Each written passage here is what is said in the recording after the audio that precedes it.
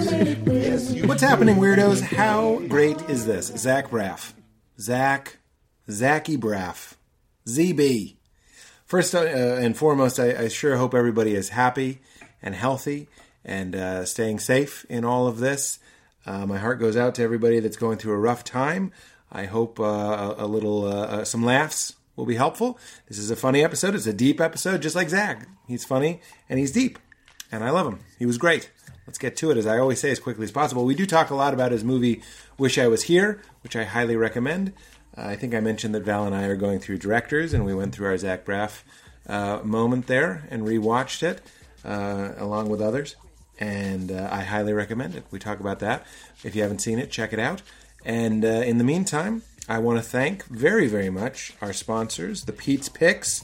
As you guys know, I only do ads. I don't do traditional ads. I do ads for things that I actually love. Things like Ka'Chava. Ka'Chava is basically how I'm getting my nutrition these days, almost exclusively. It's so hard to get raw food in your diet. I'm a little bit paranoid about raw food, to be honest. There's a sushi debate going on with my friends. I lean away. But the way that I'm getting my plants is Ka'Chava. I was eating it before all this, but I sure am swearing by it now. It is a plant-based superfood drink mix that is a great place to start for people that are curious about how to eat more plants and get plant-based nutrition and superfoods into their lives. It's 100% plant-based. It's got omega-3s from chia seed and flax seed, not, as I always say, an anonymous barrel of mismatched fish that they squeeze, which is nasty. It's chia and flax. Boom. You would eat it, you would pick it, you would grow it, and they grind it up and put it in the bag. 8 superfruits. 17 greens and veggies. That's really the key there. 17. When I was traveling back in our other life, it was really hard for me to eat healthy on the road. Now it's really hard for me to eat healthy at home. Boom. 1 serving, 17 greens and veggies. It's got digestive support. There's no gluten. There's no soy. There's nothing artificial in terms of sweeteners or preservatives. It's got 24 grams of plant-based protein. It's got 9 grams of fiber. But here's the kicker. It's actually delicious. You can make it with just water because there's powdered coconut milk in there, so that mixes with the water, mixes with the raw cacao, tastes like a chocolate, sweet, because of the coconut nectar, low glycemic sweetener. It's not going to spike your blood sugar, but a sweet chocolate frosted milkshake, basically. But it gets you high on nutrition. Or you can make it with almond milk or oat milk. Ooh, if you're nasty. Frozen strawberries. Tastes like a chocolate strawberry smoothie. Or vanilla, if you're nasty. I got it to replace my smoothie, which worked out wonderful. I got it to add to my smoothie, then I ended up replacing it. And it makes me feel incredible. So try it and show your support of this podcast and give yourself some of those nutritions that you might be missing. KACHAVA.com/weird. That's kachava.com/weird will give you automatically 20% off. The other very timely Pete's pick is MeUndies. I'm wearing my MeUndies lounge pants, which are my favorite PJ pants. Many, many episodes of this podcast have been recorded while I'm wearing my lounge pants, because that's one of the perks of being a podcaster. No video. You don't have to dress up. Certainly this episode, I'm currently wearing, it's kind of like snowmen. Not really the right season, but still. Fun patterns.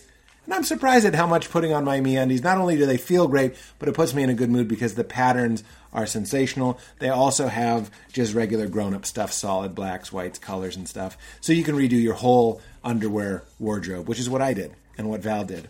We just threw out all of our weird, holey, unfitting, bad-fitting, not fun underwear and just did a complete MeUndies overhaul because I had heard about it on other podcasts, and you're hearing about it on this podcast because I legit fell in love with them. They're the most comfortable underwear that I've ever owned. They're made from micromodal fabric, which is even softer than cotton.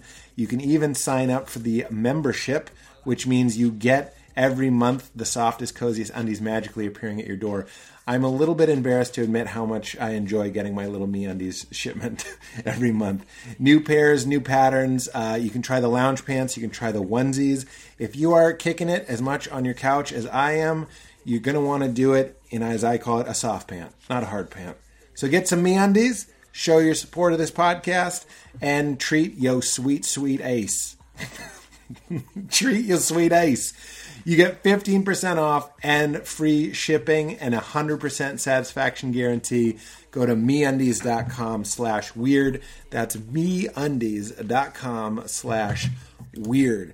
And finally, this is a new Pete's Pick for me. I've been trying it for the past 2 weeks now, is another superfood that I am totally into, which is noni. Noni is one of the original superfruits. It's grown in Tahiti, sweet Tahiti Nonju.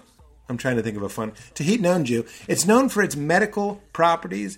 Tahitian noni juice has been used by healers for thousands of years as an ancient health remedy. It's scientifically proven to boost immune activity, naturally enhancing energy and support overall wellness. My friend David told me about this. He gave me some. I was skeptical at first, but almost right away it started making me feel revitalized, and it's tasty. It's like pomegranate juice, basically. And they have published and peer-reviewed studies of clinical double-blind trials with placebo that 4 ounces twice a day, which is what I'm doing, just little shots of it, 30% NK cell improvement, like 30% more NK cells. That's natural killer cells.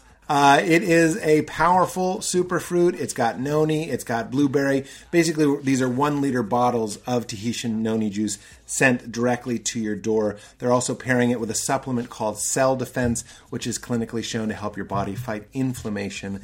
Usually these two together are $100, but if you want, you can try both for just $40 and show your support of this podcast. Help free your body of harmful free radicals naturally with a superfruit, with the noni, Tahiti Nonju, that's what I'm going to call it, supporting overall wellness and helping your immune system. Go to noninewaage.com/weird40. Not just weird, but weird40, because it's $40 for something that would normally be $100. It's a little ritual I found myself looking forward to every day, and it's nice to know you're doing something healthy for your body. Get into it. Show your support. Try some MeUndies. Try some Tahiti Nonju. Or rock some Kachava. Thank you so much. I'm so grateful for the Pete's Picks, and I'm so grateful to you guys for listening, and I'm so grateful for Zach Braff for sitting down and enjoying this chat. What a good one. What a good one. The gym would put me out of business. This and other great quotes that you're about to enjoy. Thanks for listening. Stay safe, stay healthy, stay sane, stay connected, stay quiet, stay lovely.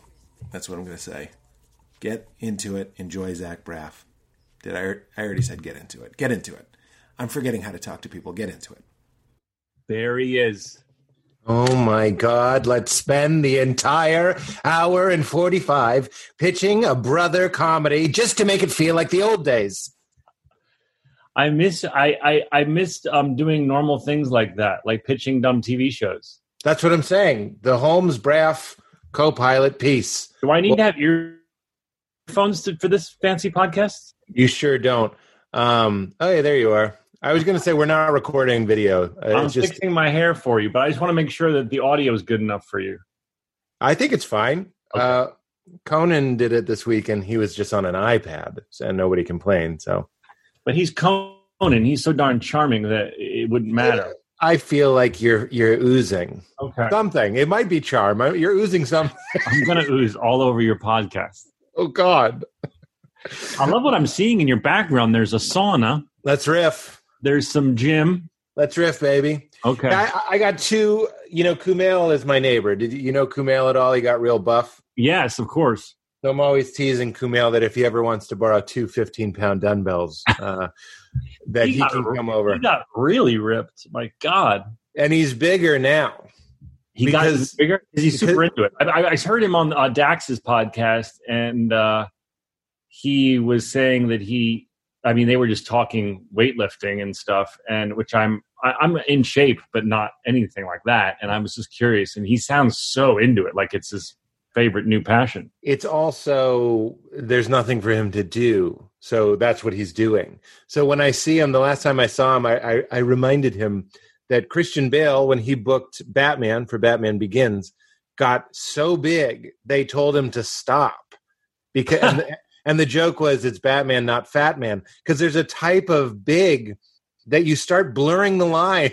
Well, they referenced Husky. What I always reference on Dax's podcast, where there are 3 guys sitting around talking about weightlifting. They talked about Brad Pitt in Fight Club, which is what I always wanted to be. It's everybody. I hate to say cum gutters this quick in a podcast, but he has those cum gutters. That I'm so sorry. Gutters, and I literally, I had this trainer who said, put up some motivation on the gym wall. Yeah. So I printed a picture of Brad Pitt in Fight Club and put it on the mirror. Is it when he's getting up from the like classic low lit shot? I think if you put in Brad Pitt Fight Club in Google. Yeah.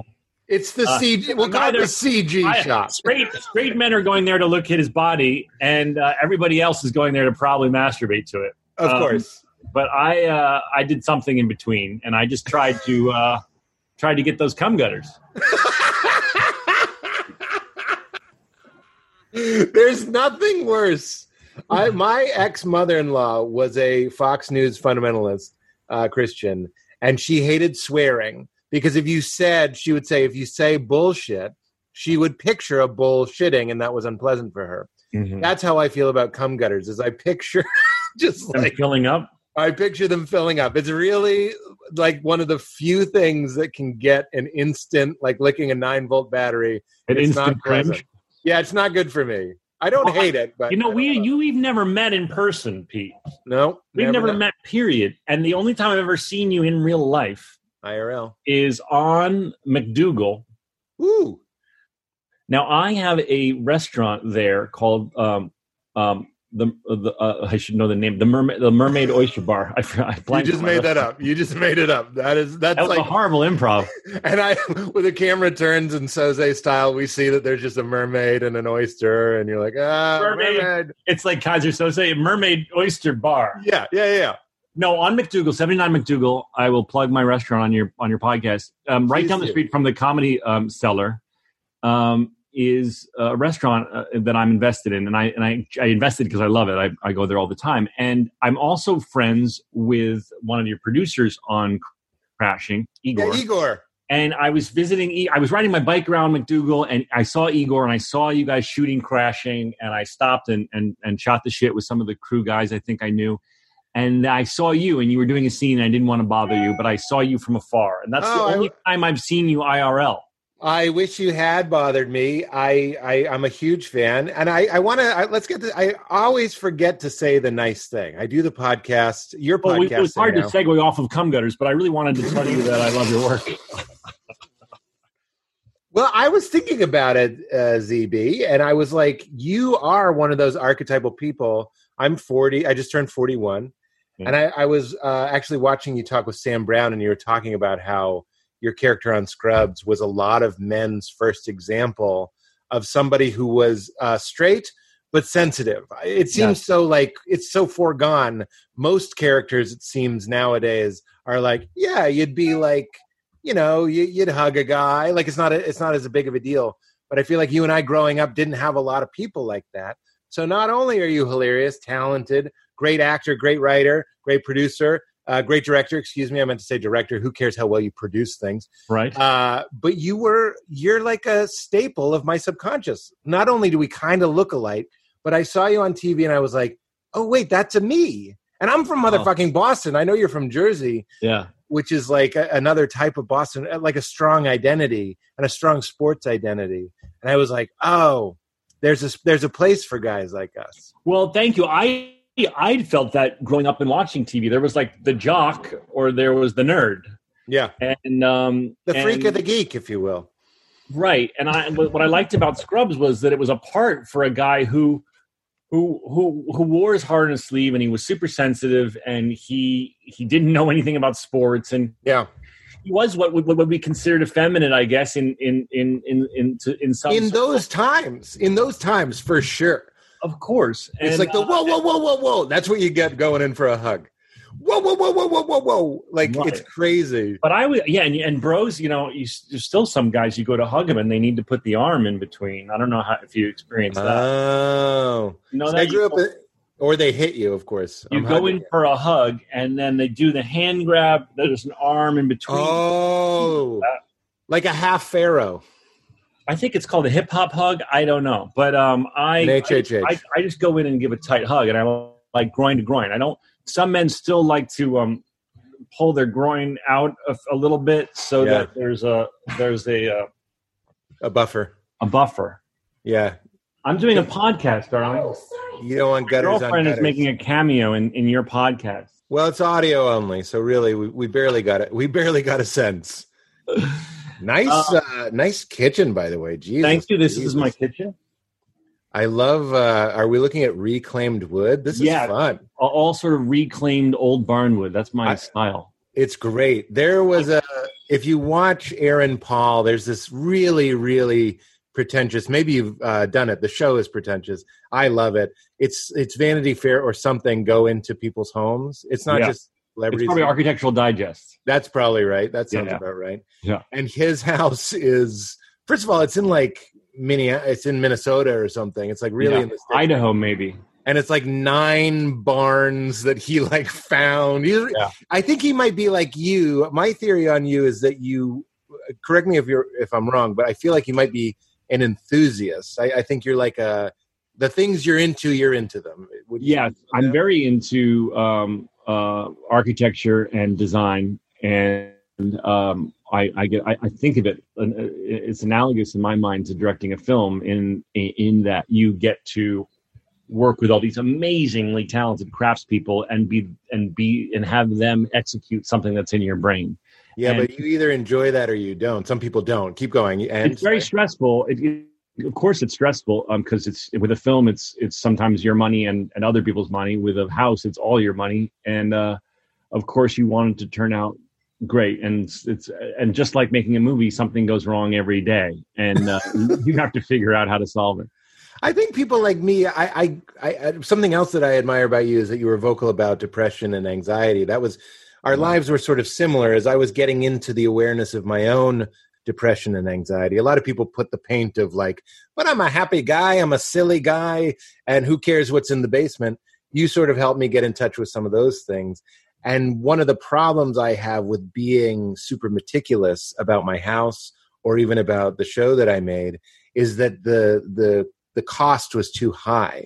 So you're able to quell anxiety that you might get from how difficult it is. When I watched Wish I Was Here last night, again, I had already seen it. You.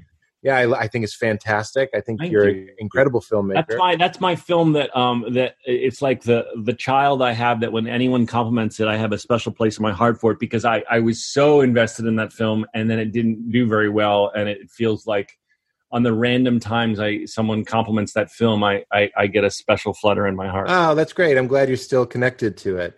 Oh yeah, I'm the guy who still this many years later sits up at night. I can't sleep thinking about how I could recut it and make it a better movie. Really? Yeah, I accept. Oh my God! The second director's cut. The first one was the director's cut, but here's another director's cut. Well, when it doesn't when it isn't received as well as you hoped it would, you kind of go. Well, I kind of go. Oh man, maybe I fucked it up in the edit. I bet if I had left that scene in, or why the hell did I cut that one speech from so and so? And I don't know. That's how my brain works. I understand that. I think working with Judd, that reminds me of him. He when he's working on a movie, he's going to cut it every which way. Did you also try it a lot of different ways on set? Where you? I did. A lot of freedom. I've made 3 features, and each time I feel like you find the movie in the edit room. You go out and you collect as much as you can in however many days you have. Yeah, and it's like a scavenger hunt. It's like, oh shit, we got that. Okay, good. Did we get that? Yeah, we got it. Okay. And you collect all this shit, and you're like, did we get it all? I don't know. Pick up that one shot that's on the floor. Yeah. And then you go in the editing room, and then you like exhale, and then you go, okay, what the fuck did we get? You know what it is? It's like supermarket sweep where you get to run around and get as many things as you can. Exactly. And it's like, how much shit can you get? And sometimes you don't get it. So, okay, that's not going to be in the cut. We didn't have time for that. Okay, that actor was a really bad performance. That's not going to be in the movie, right? And then the movie starts to take its form in the edit room. Yeah. An example in Wish I Was Here was that Joey King's performance was so amazing, and our banter and chemistry really was rising to the top. So it was kind of like, how do I need to tweak this movie a little bit so that relationship, which is so special, is a little more has a little more attention. Yeah. And so you start to reshape. I mean, with Garden State, if someone had told me that I was making a love story, I didn't really think I was making a love story. It wasn't until I got in the edit room that I started shaping it and seeing the performances that I went, oh, this is a movie about a guy who in working things out with his father, can fall in love for the first time. Yeah. That's not what I thought I was making when I went in the edit room, you know? Yeah. Speaking of fathers, I had 9 things I was going to ask you, but this is the one that happened at the end. You have this great father character who doesn't believe in you, and you have this great brother character who seems to be, I guess now we might say he's on the spectrum. He's like a genius. Yeah. Isn't it funny that we used to just call it like a nerd? He's a nerd. But Josh Gad, I would say, yeah, these days they would say he's on the spectrum. He's a agoraphobe, and they, you know, he sort of learns to come out of his shell and communicate better. Right. Well, I'm fascinated with both of those characters. The dad. I'm curious about your experience with dads, biological and otherwise, just men, authority figures in your life, and also your brother, because I have a brother who is. I'd love to know about your brother and see if it's similar. I'm sort of the outgoing one, and then my brother is also a very talented writer and very funny person, but he's definitely way more like the Josh Gad character. He doesn't live in a trailer, but like I wondered if that was real life for you. They're all variations of themes. I have 2 brothers who are both wonderful writers. I wrote Wish I Was Here with my brother Adam, and I think we were wrestling. You know, everything I write, my father issues come in. It's so funny. I'm writing something new right now, and I totally set out for it to be about this young woman and dealing with a tragedy. And then I start writing this little supporting story. And as it gets developed, I'm like, well, I'm just laughing at myself going, oh my God, I just wrote another fucking father, son. Yes.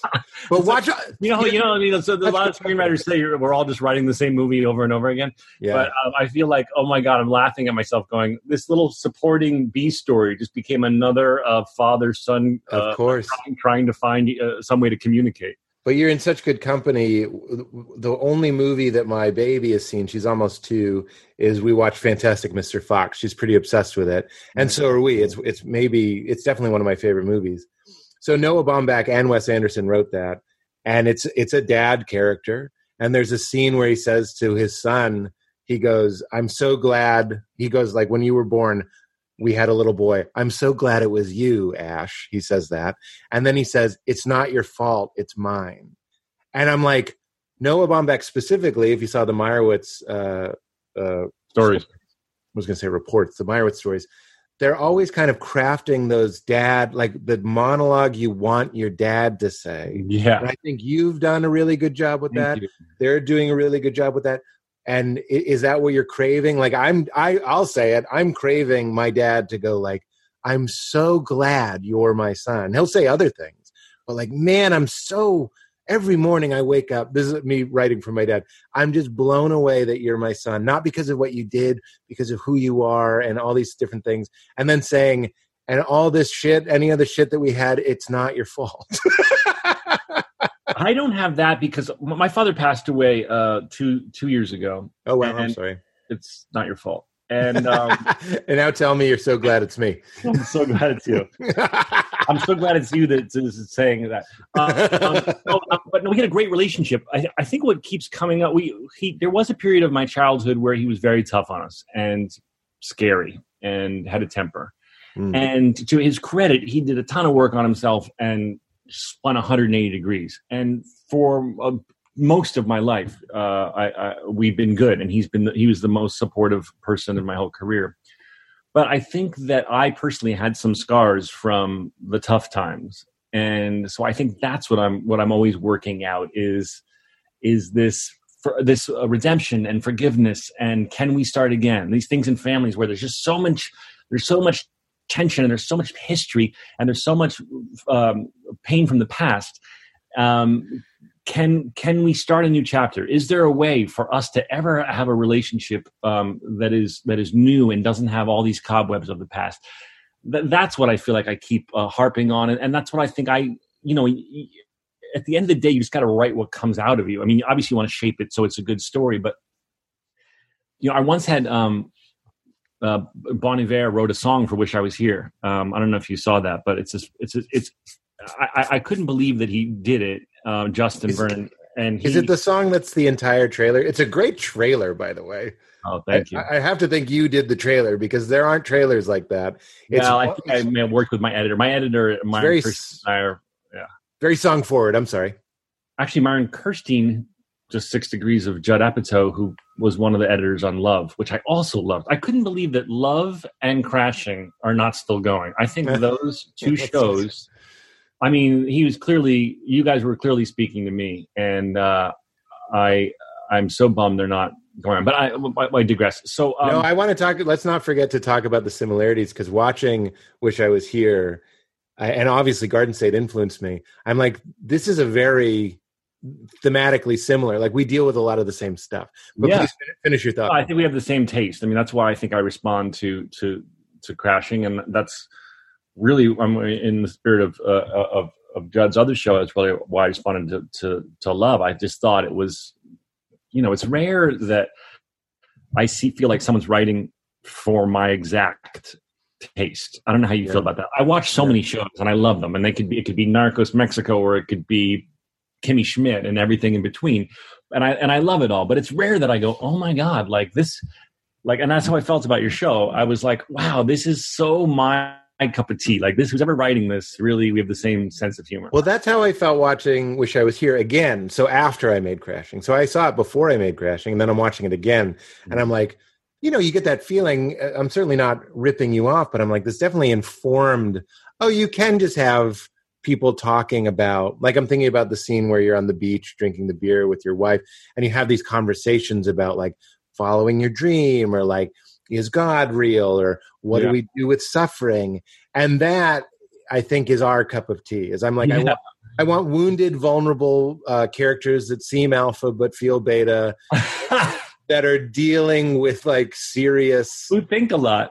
And who think too much. Yeah. For better or for worse, think a lot and are probably obsessive compulsive, and but want love, and want romantic love, want familial love, want more than anything love and acceptance. And I mean, that's kind of what I keep writing over and over again. Yeah, that's not what we digressed from, but that was. You were talking about your editor making the trailer.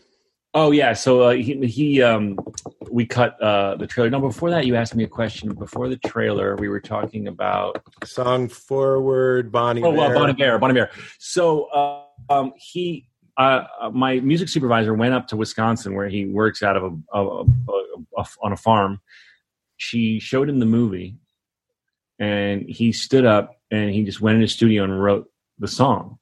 Whoa! And when the song, dude, isn't that exactly what you want? Like, good movies should put a song in your heart, and if you're a musician, they literally put a song on the page. I mean, that's the best compliment. You should never stay up at night thinking about recutting your movie. How dare you? I know. Shame on you. I know. I just wanted more people to see it, and then when they don't, I'm like, I'm a failure. But anyway, I understand. The song came, and the song was beautiful, but it wasn't exactly what I pictured for the moment. And I was in an uncomfortable position where I went, oh my God, this genius who I love wrote this song, and the song is ridiculously beautiful, but it's not exactly the moment I pictured. What do I do? And so I had the balls to reach out to him and going, oh my God, man, thank you so much. This is just an outstanding piece of music. It doesn't exactly fit where I was going to put it. Is there any chance you'd consider doing XYZ to it? Which I'm embarrassed to say I said, but I did say it. And he wrote back, Zach, I just have to admit that's what came out of me.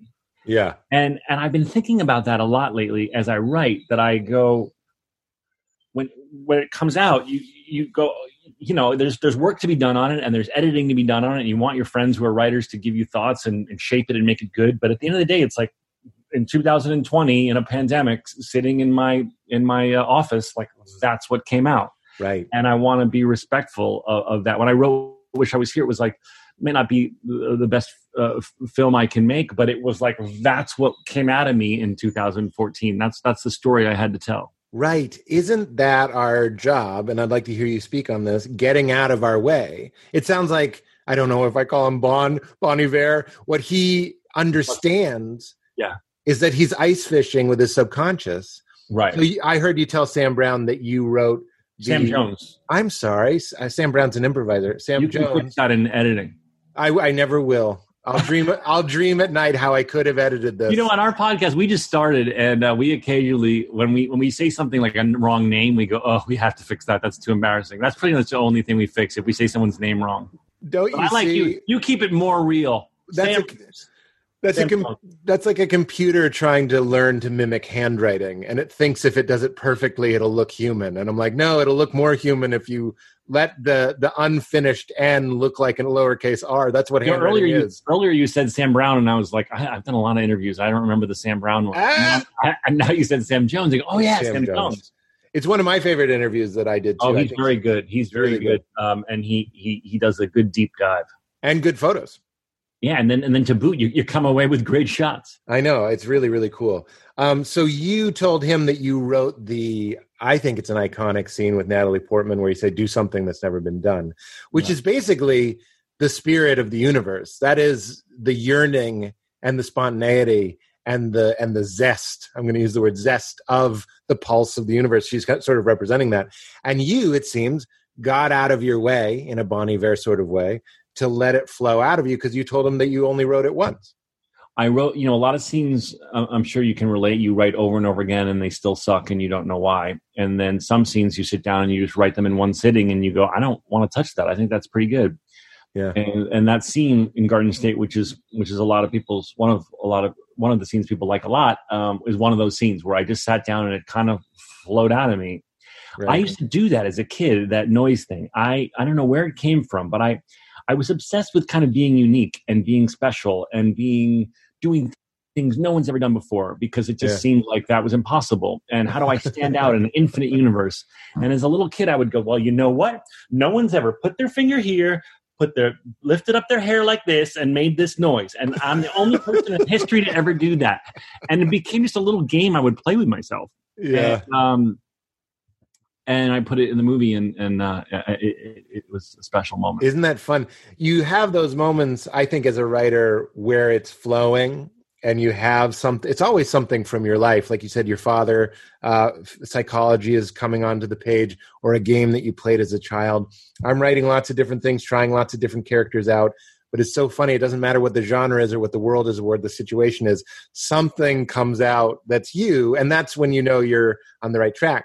And when nothing's working, and if I find myself rewriting and retweaking and editing a lot, I find a lot of value. I actually just did this on a script I'm working on in scrapping it. I'm like, I'm just going to redo these 15 pages and remember, sort of like you putting your finger here and your hand here, remember that you can do anything.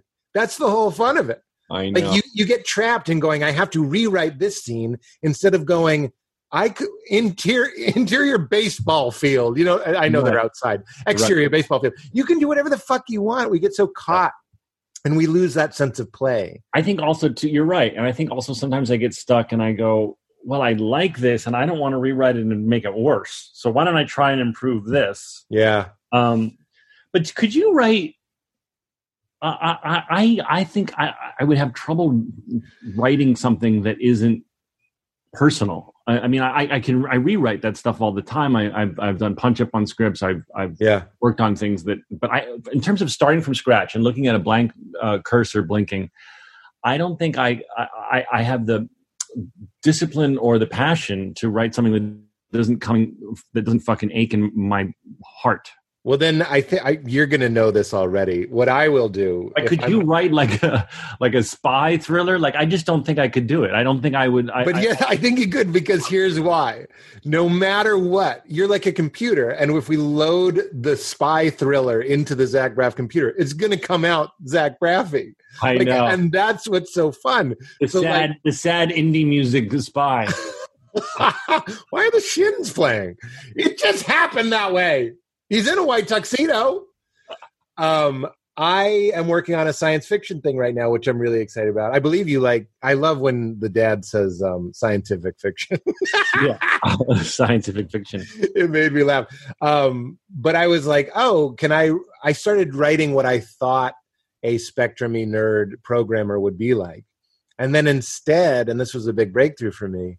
And this pandemic, obviously, my heart goes out to all the suffering.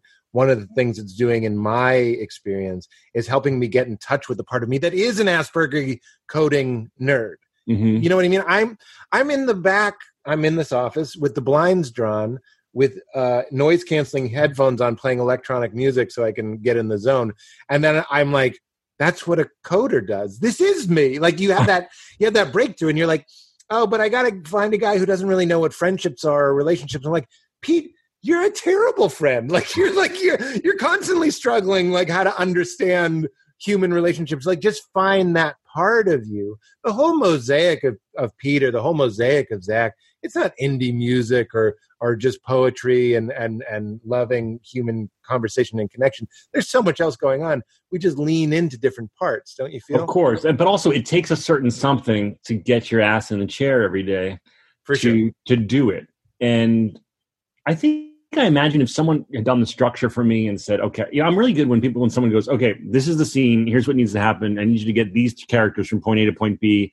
We're the same. And this has to come up. I could write that fucking all day long. We're the same. But in terms of going like, okay, now there's the chase on the roof, and they're gonna probably have to meet in the quad. Yeah. I don't think like that. No, I heard you say that you like writing dialogue, and I'm like, I love writing dialogue to the point where it's like I'll do my first draft of this particular script I'm working on is like so overwritten. It's just like dialogue, and then I eventually have to go in with like the hedge trimmers and scale. You fill up the cum gutters, then get that bedside rag. That's what. Oh my God. That is one disgusting callback. But we are very, very similar. When I was watching your movie last night again, now as a writer, as somebody who's made more stuff, who knows myself more as a writer, I was like, I know exactly what's happening. I'm with you in your office talking to yourself because I see you see the music. And it helped me appreciate it. And again, now we're just butter and bread. No, I like that. I'm it's really cool to know that you like my stuff because I'm a fan of yours too. Yeah. Jessica Kirsten is my stepsister, and she was hilarious on your show. Did you know that? Did you hear? Yes, I did. Did you hear her on this podcast? No, I haven't. But she cracks me up. Yeah, she's really, really wonderful. That scene where you're doing the charity at the club around the corner and she has to run with you. I mean, that was so funny. I wasn't a director, but when you're on a TV show that I'm sure I'm not the only one that said this. It's like the writers are sort of the directors of TV. Or in a big way. The showrunner is sort of, they say it's a writer's medium as opposed to the director's medium. That's right. So Gillian, or I'm pretty sure it was Gillian directed that, but we were all on the same page. We wanted that one tracking shot showing just how literally close those two clubs are. Yeah. And that was Judd's idea. He was like, they should be running back and forth.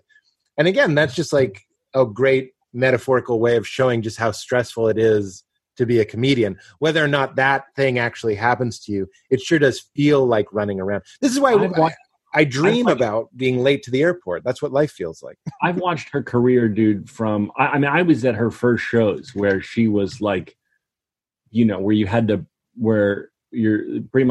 bring people, right? And they had to buy a 2-drink minimum and pay a cover. Yeah, bringers. Yeah, that's what it's called. I knew there'd be jargon for that.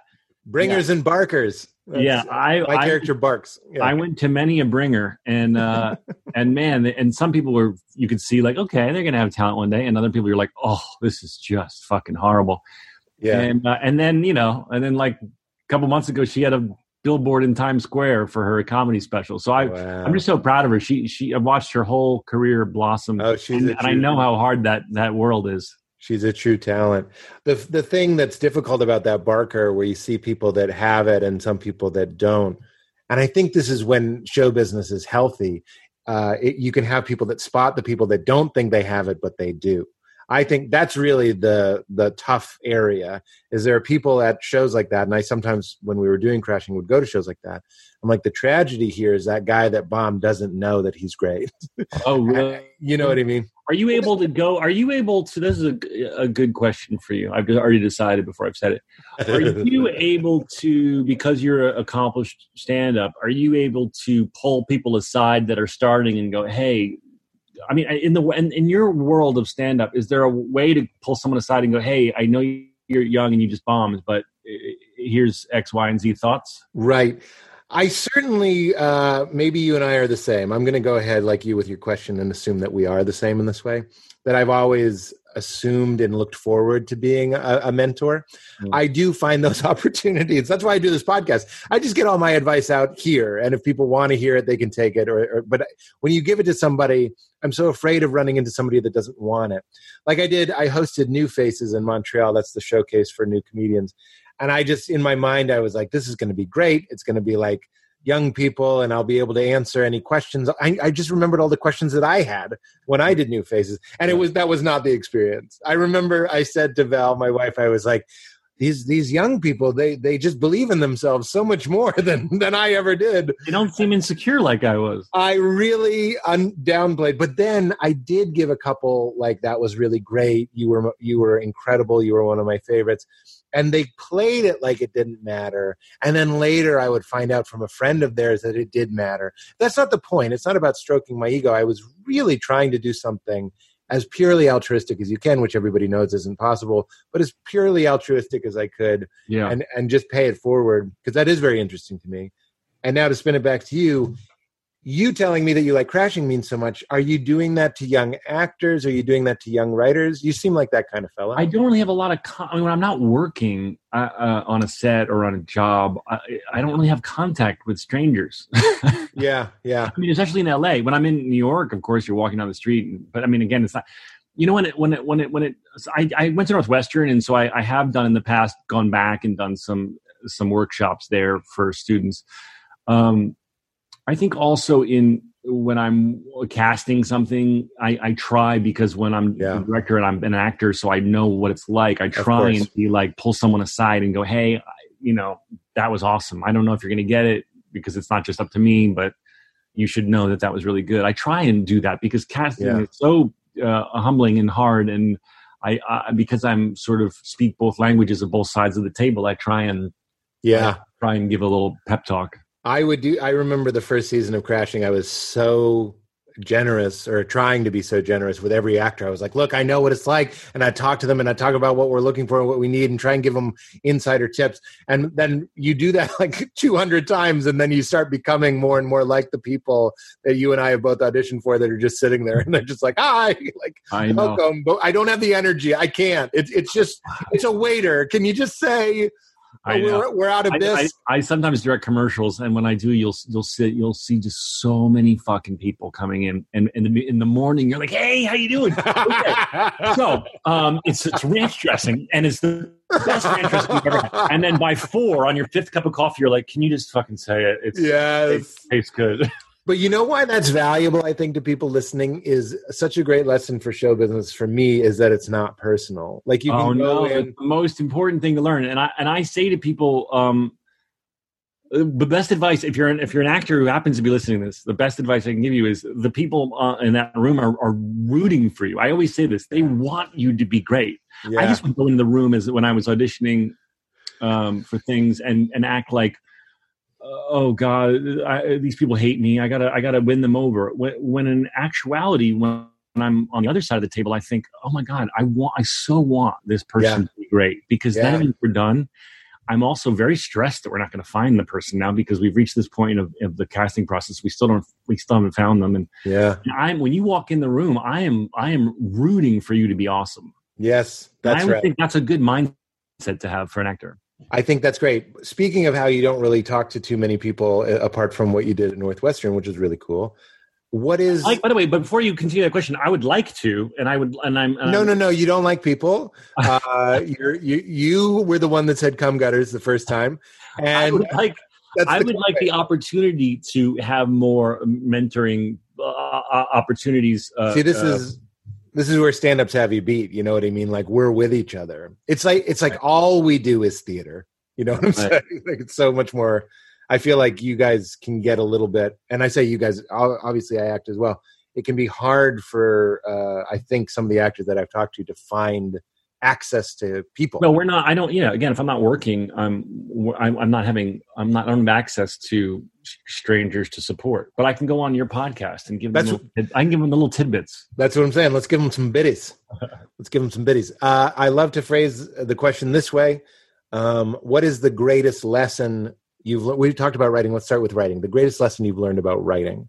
Some advice someone gave you, a mantra that you repeat in your head. And by the way, Zach, it doesn't have to be brilliant or mind-blowing. Sometimes the simplest things are well, great. One thing I always think of is, I think it was Lawrence Kasdan who said, being a writer is signing up to have homework for the rest of your life. That's great.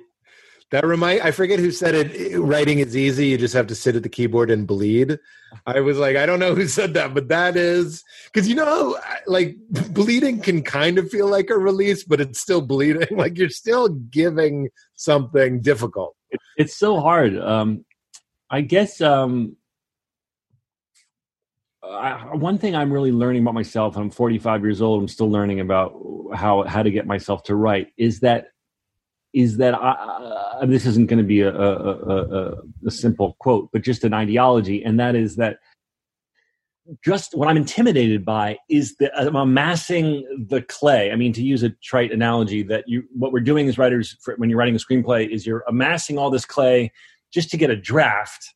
And then you can go in and shape all that clay and go, oh, this makes no sense, or this is too long, or, oh, why did I do that? Yeah. But me, the most intimidating thing is staring at that blank page with the blinking cursor and just doing that first blah, throwing it all up out there, amassing a giant thing of clay, and that can be messy and bad and long and all sorts of negative things. But then once I have that, I'm way less intimidated by going back and shaping. I look forward to going back and rewriting shaping. Is not scary. Yeah, it's not. I'm not intimidated by rewriting. I'm not intimidated by looking at a 150-page thing and going, okay, this is a mess, but let's get to work.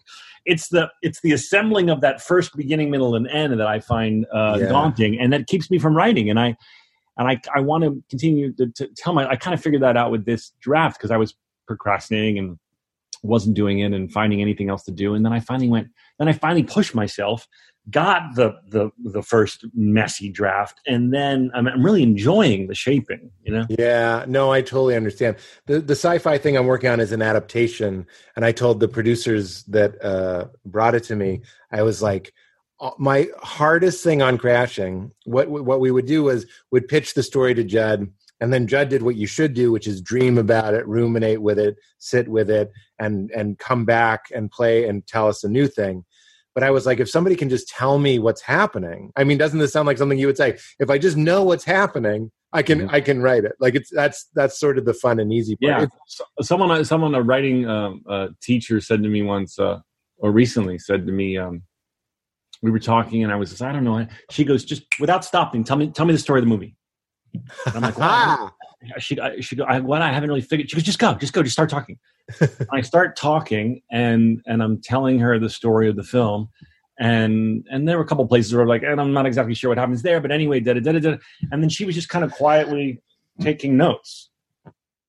And then when I was done after 7 minutes, she just turned around and held up the paper and she goes, there's your outline. Wow. And it was like a messy but perfectly usable outline of a story. And I just need to go write those scenes. Yeah, I love that. I feel like I've had that talent for other people where I'll be driving with them and I'm just like, just tell me about your life. And you're like, well, that's the opening scene and this is the end. Like it's like that is a learned skill.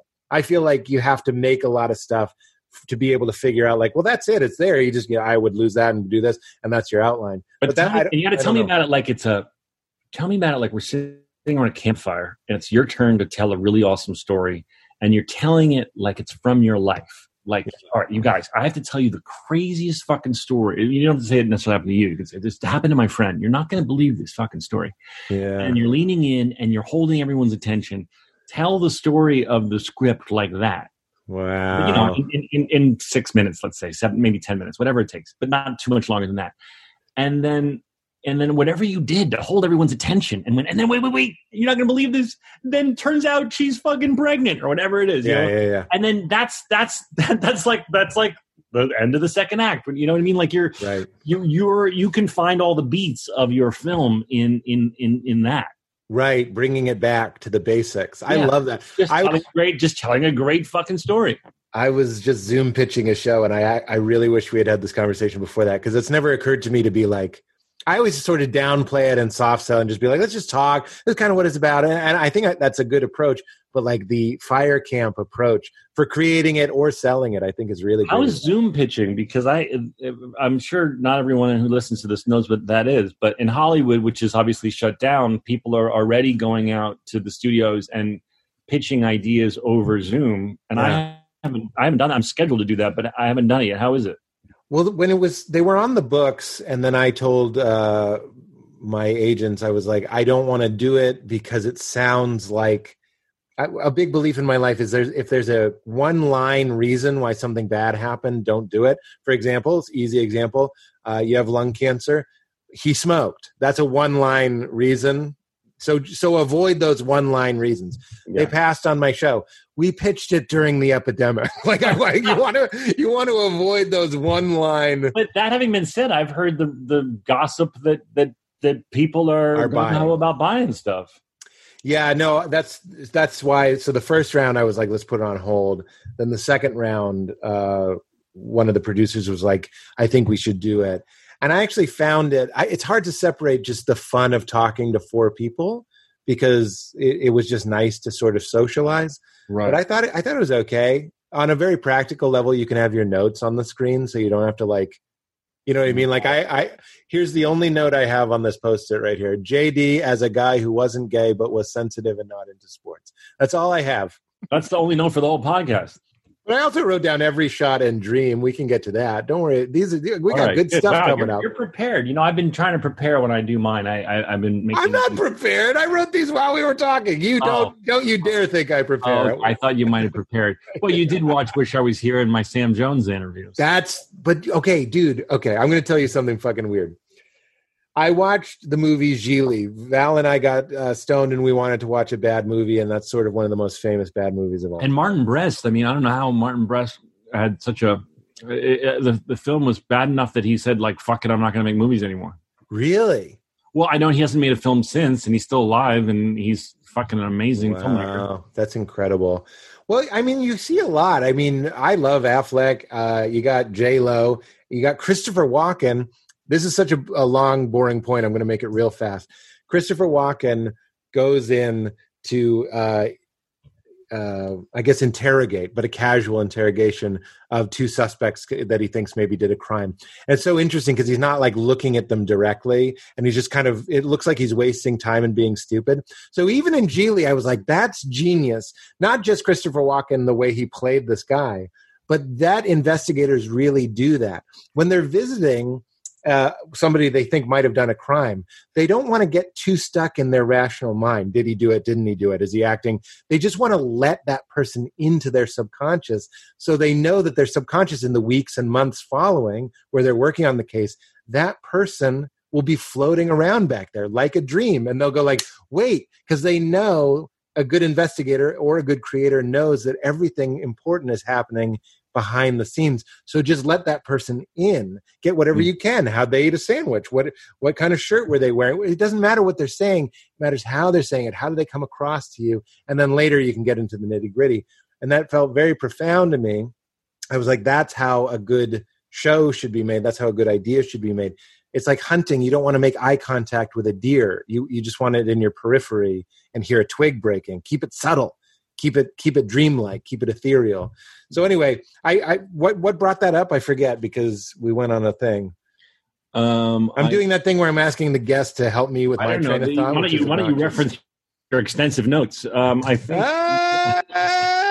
What a salamander! I've never been salamandered by J.D. Salamander. Oh my God! Here's the next thing I have for you. By the way, this is written on the back of a Carl Sagan quote, and it applies to what you were talking about. I read it on the show before. He says, every one of us in a cosmic perspective is precious. If a person disagrees with you, let him live. In 100 billion galaxies, you will not find another. That's exactly what you were saying when you were like, I want to pull my hair and touch this. I want to be unique. Yeah. Everybody is unique, even if they're not playing that game. Yeah. Let's talk about one of the things that I took a note on, which was giving up on a dream. What's the most important lesson you've learned about pursuing a dream? Just not giving up. My father used to say this little I don't know what is an allegory that I don't know where he heard it, but the idea was a guy who says, I want to get over that fence. I don't see how I'm going to get over that fence. That fence is way too high, but I got to get over that fence. And he takes his hat off and he throws it over the fence. We've said this on the podcast before. I love this. Really? Yeah. Throw your hat over the fence. And then he's like, now I got to get over the fence. My fucking hat is over there. I love it.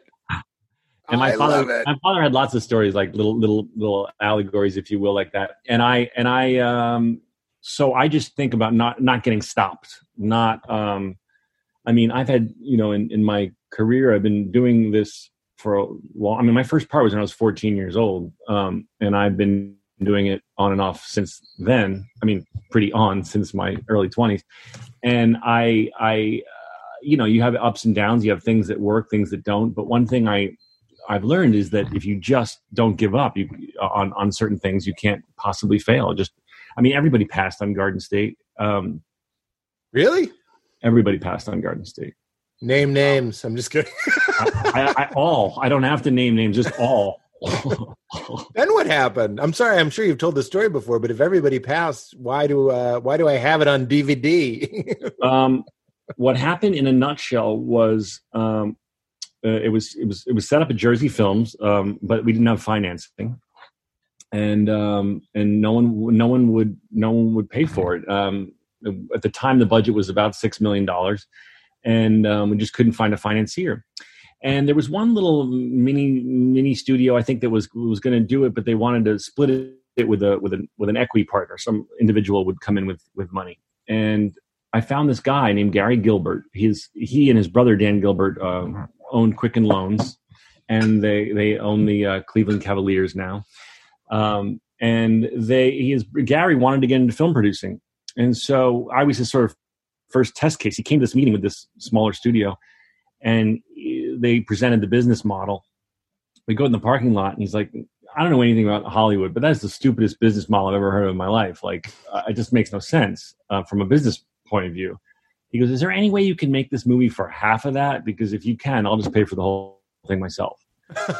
And we were like, give us a second. We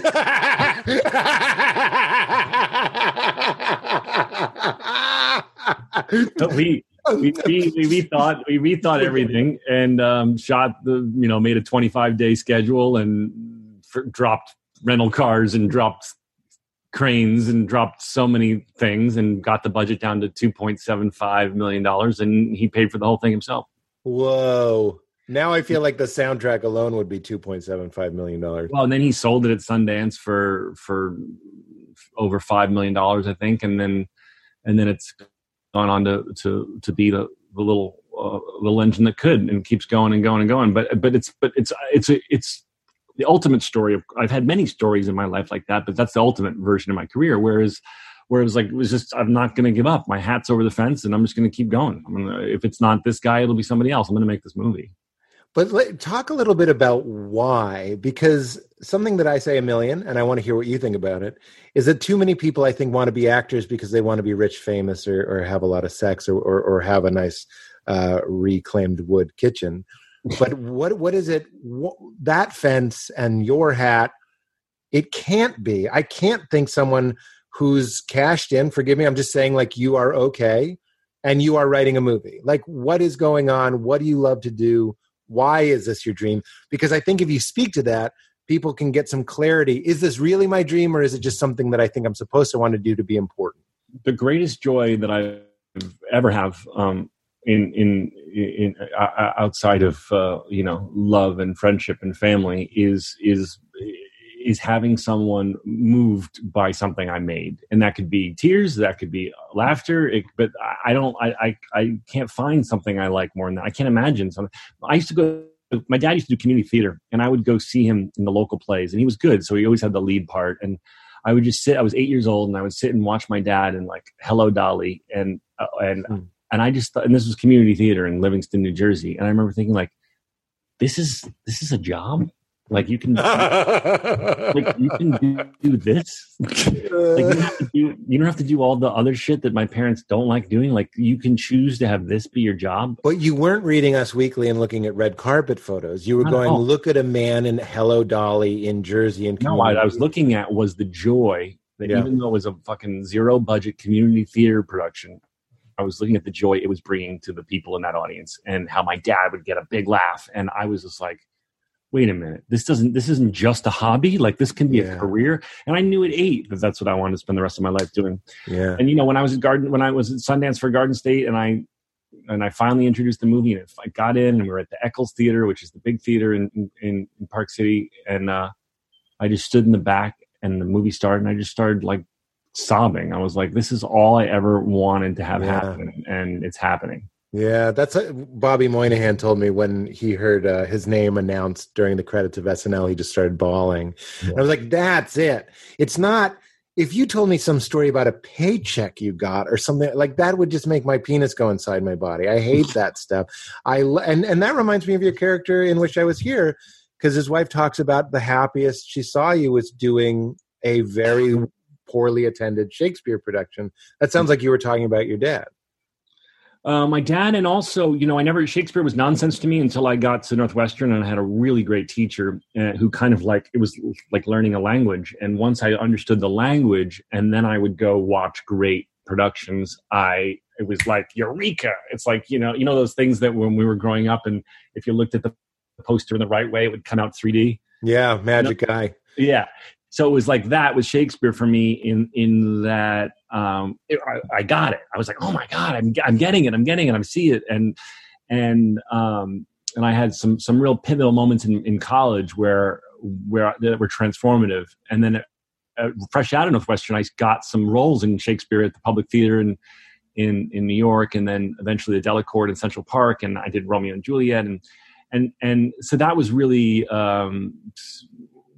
a really strong transformational thing for me in my life. And I think that's why I put it in Wish I Was Here, because he was trying to say, my character was trying to say to Kate Hudson's character, like, or I guess she was saying to me, I haven't seen you with that much joy, where especially back in college and when you're first starting out, where everything's just so carefree, you're not thinking about having to pay the rent. You're not thinking about, or I should say, I was blessed to not have to, because I had parents who could help me, but I was allowed to just focus on the art of it all. And then once you graduate and you get out there, then you have to start thinking about how you're going to pay for everything. But I think firing up a time machine. Do you hear that? Is someone firing up a time machine? I wish. I think that's one of those people who decided that their loud motorcycle is cool. Ah, okay. I'm so sorry. I'm a motorcycle rider, but I don't do the no muffler bullshit. Okay. All right. Nice. I didn't know guys that looked like us could ride motorcycles. Oh, yeah, you can. You're allowed. Like no one stops you. Oh, but you're like 7'5", though. I don't know if they make a motorcycle for you. No, you don't want that. It's like a Greyhound. I just lay down in it. That's my motorcycle. You seem like a guy that once you got it, like you're like, I got it with Shakespeare, you want to give it to other people. Because if I can pay you another compliment, Garden State, there was something in there that was like, hey, young people, what if we liked good movies? You know what I'm saying? Well, I wasn't trying to say that. I honestly, this isn't false modesty, I did not think that it would have the response it had. I thought, oh, this will hopefully be my first film, and people will, I'll be able to be a filmmaker because this is my foot in the door. This is my first movie. I had no idea what my second was. I look at these guys like Damien Chazelle who so wisely have like 3 movies ready to go. But when I made Garden State, I was like, all right, I have no idea if this is going to work, but let's try. And then when it became a big hit, everyone was like, what else you got? And I was like, nothing. Yeah. One moment. I'll be right back. Do you have a water closet? Write another story about another sad Jew. But I don't even mean it in necessarily a pretentious way, but when I was watching Wish I Was Here, and it's the same with Garden State, you're like an every shot director, meaning it's well lit. Like I was envying your DP, but I know that has a lot to do with you and the DP. Yeah, I'm very into photography as a hobby of mine, so I think of it like I get so much joy in composition and in storyboarding. Pete, my character Pete, had a scene at a synagogue in Crashing. I remember. And he sits down with the rabbi. I was really annoyed you didn't ask me to be one of those Jews that in that whole sequence. We could have put you in. What's his name in that comedian? I forgot his name. Who is a Jewish comedian who was in that episode. Modi and Elon Gold. Elon Gold. Sorry, I've known Elon for a long time. I haven't seen him in years, but he was very funny. But I was jealous. This will edit out. We're going to edit that out. I cannot have Elon Gold texting me because he was so happy. I'm just kidding. Oh. He's going to be thrilled. That's very nice. Oh, I know Elon from years ago, but I haven't seen him. And my point is, I had that classic actor thing where I went, A, good for Elon. He's hilarious in this. B, what the fuck, Pete? I want to be one of the Jews that you're... That is so funny. I never in a million years thought. Well, you would have had to play yourself. Unfortunately, in a show like ours, it would have. I know. It would have been.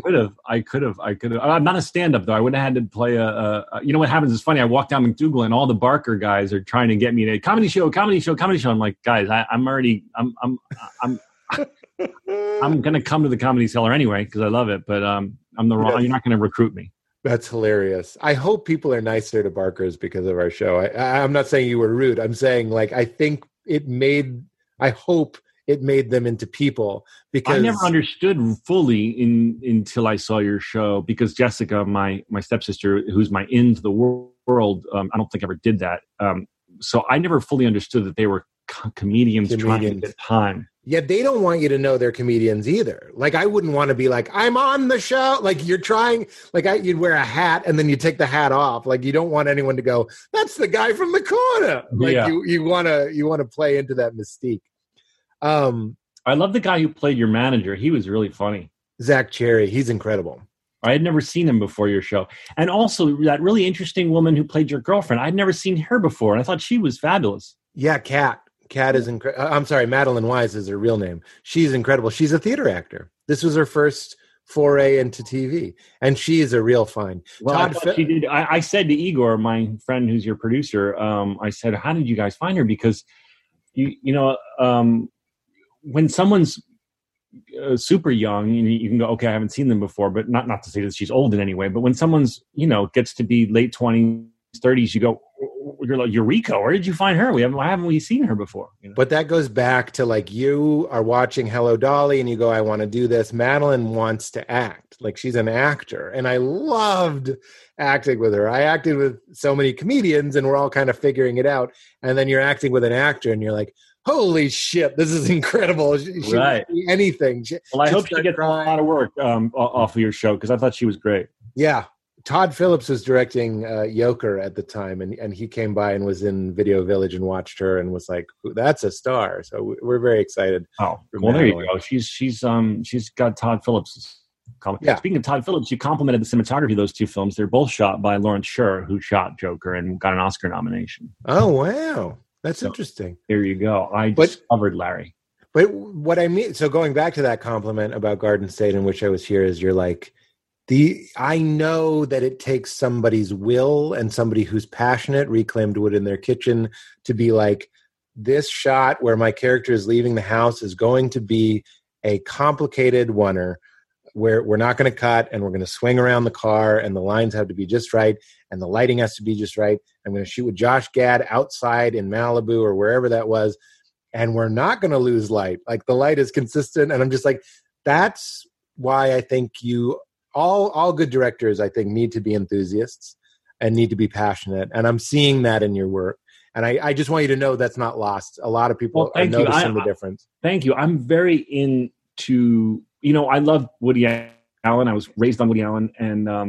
And what I loved about Woody Allen films is that he was the first filmmaker I knew, because I was raised on him because my parents loved him, where the cinematography was epic and stunning. He always had the top cinematographer at the time shooting them. But they were dialogue movies that took place on the streets of Manhattan and in apartments and people just walking around talking. Yeah. But the cinematography was on the level of the most beautiful movies you've ever seen. I mean, if you look at the movie Manhattan, it's just the most stunning photography you've ever seen in a movie, but it's people sitting around talking. And I always aspired to do that. So we shoot them. Garden State Super 35, but Wish I Was Here was anamorphic and just with the most beautiful lenses, and every shot is thought out, and my goal was that you could hit pause at any moment. It would be a picture you could put on your wall. Yeah. I also and really, of course, I can't execute that, so I have someone like Larry who can help me. But that's what I try and do. It's great. It's also not too self-indulgent. When I was watching Wish I Was Here, the pace is pretty fast. Like if you take a moment, like you look at the pamphlets and it says this pamphlet could save your life, and they're empty, which is just a great New Yorker cartoon. It's not just shot well. It's just like a great joke. It's a great moment. And it is Woody Allen now-ish, now that you mention it, in a great way. But you don't make a meal of it. The movie keeps plowing forward. And I was really wondering if that was a note someone gave you, or if you, your filmmaking style, somebody who didn't like it could call it indulgent, meaning it's open-hearted, it's sentimental. You know what I'm saying? I get called everything I've ever made gets called sentimental and But if you watch the pace, like, did someone make you pace it up, or is that I'm sure there was everything I've made had a 3-hour cut first. I want to see the 5 cut back and forth to your face, to the pamphlet, to your face. Well, like, not in that moment, but I of all 3, I've made 3 films, and all 3, I think the first assembly was 3 hours, and then you go, okay, where the fuck is an hour 15 coming out of this? And that's the shaping of the clay, where you go, okay, and it hurts. Yeah, I had a reveal at the end of Garden State that was really shocking, and I had it in for a long time. And Bill Lawrence, who created Scrubs and who's one of my best friends and a mentor to me, he came in this very house and was cutting. The Avid was set up in the dining room, and he came and he watched the movie and he goes, "All right, you can't see this right now, but that scene will never be in your movie." What was the scene? What was it? And I was like livid. I was like, "What the fuck are you talking about? Don't say that." You know, da, da, da, da. And he was right. In Garden State, at the very end, I'd written a scene and shot a scene where the father had heard the mother drowning, and it was a flashback at the very end of the movie. Lend a hand? What's that? But would not lend a hand? Yeah. So what happens is Phil Collins. What happens is it's at the very end of the movie, right before my character comes back and finds Natalie at baggage claim, you cut to a flashback, and in the flashback, you hear my father hear the mother screaming and splashing around in the bathtub. Oh no! And he races to the bathroom door to help instinctually, and stops himself in the door frame and realizes that she really wants to die. She's not a happy person. She wants her life to be over. She wants to die. And he slowly backs away from the door frame of the bathroom and sits down on his bed and waits for the splashing to stop. And then he picks up the phone and calls 911. Whoa. And it was really powerful, if I do say so myself. And I think I remember Bill saying, like, here's the thing. That's the most powerful scene in the movie, and it will never be in the movie. Because it totally cock-blocked the movie. It totally hijacked the love story. It hijacked the end of the movie. It left the audience with a, oh my God, pit in their stomach, as opposed to like, yay, new love. Yeah, that's so interesting. I'm fascinated with those Up in the Air is one of those movies that I heard they really fought about the ending. And if you remember the ending, he goes to her house, he knocks on the door, and she's married and has kids, and like it's just not what you were hoping. So It seems like I think people are like that movie could have benefited from somebody being like, I think you're cock blocking your own movie here. Yeah, I think that's, you need those people. You need the non-yes men in your life, and women, yes men and women, to say like, you can't see this, but that's fucking your shit up. And that's sometimes they're wrong. Sometimes I had a friend give me a note recently, and I was like, I'm not doing that at all. But you got to take it. Maybe you've heard this, but Jed told me this, and I quote it constantly, is it's not the note, it's where the note is given. So they could be like, you should cut that scene. It doesn't mean you need to cut the scene. It means there's something about where it is, the pacing of it, the music of it, the way you cut it, something.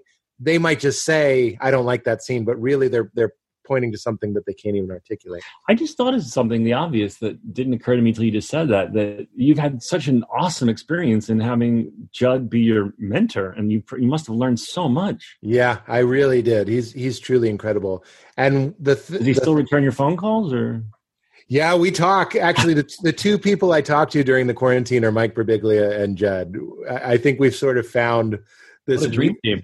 I know it is a great dream team, and one of the things that we talk about is why no one else answers our calls. Like someone somewhere is not answering Judd's calls or Mike's calls or my calls, which is fine. But you talk to Judd on the phone?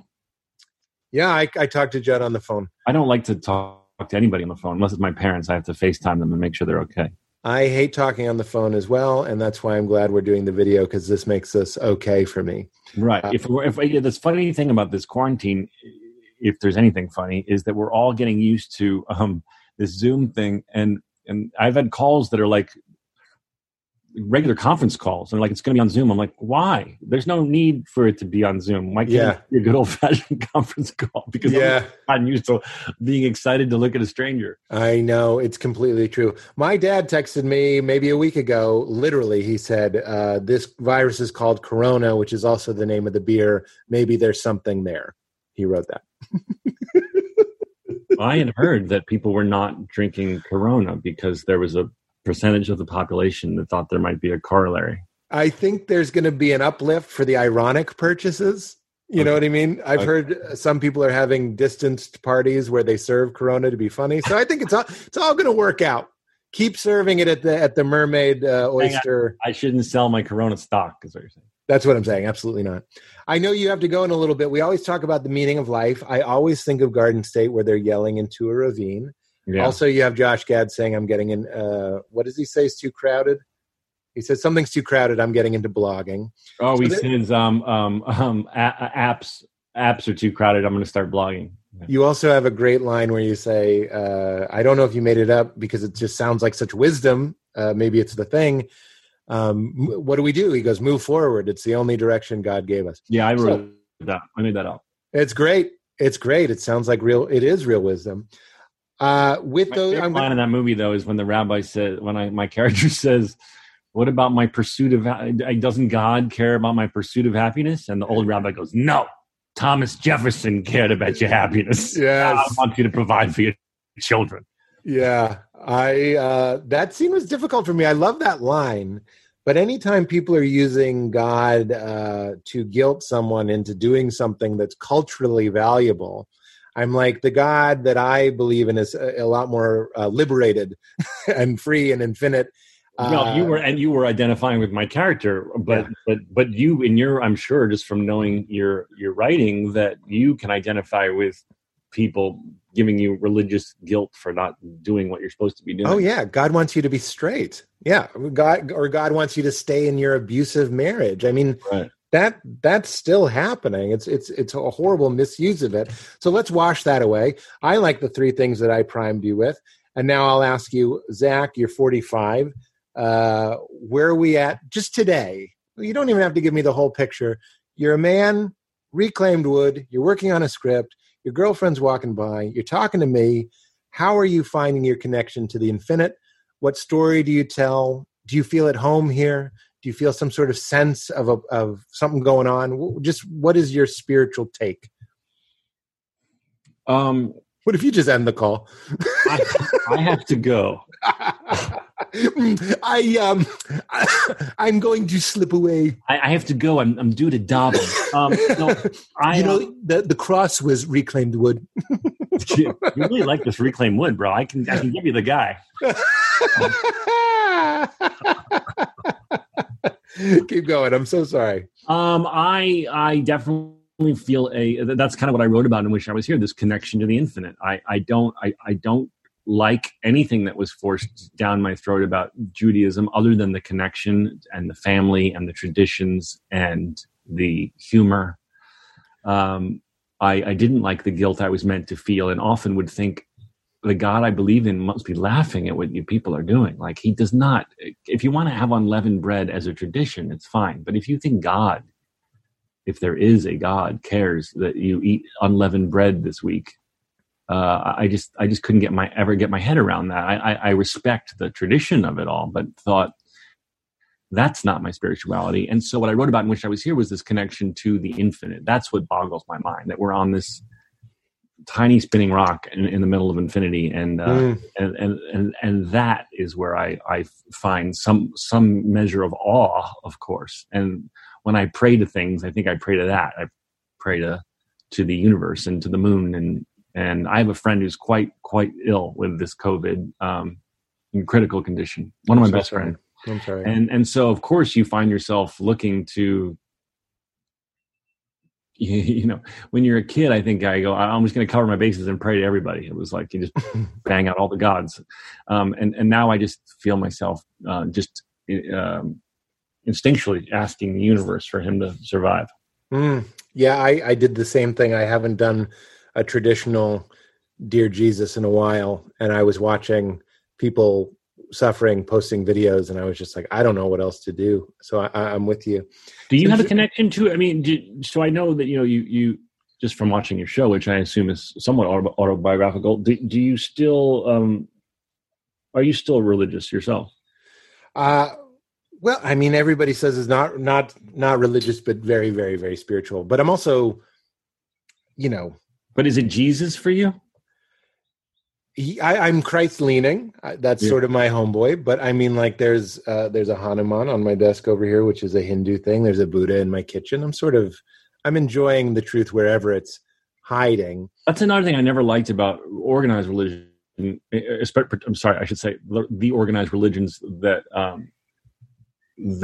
say my God is right and your God is wrong. I've always been a supporter of, like, if something works for you, amen. As long as you're not hurting anybody, do it. But I was never I always was troubled by, like,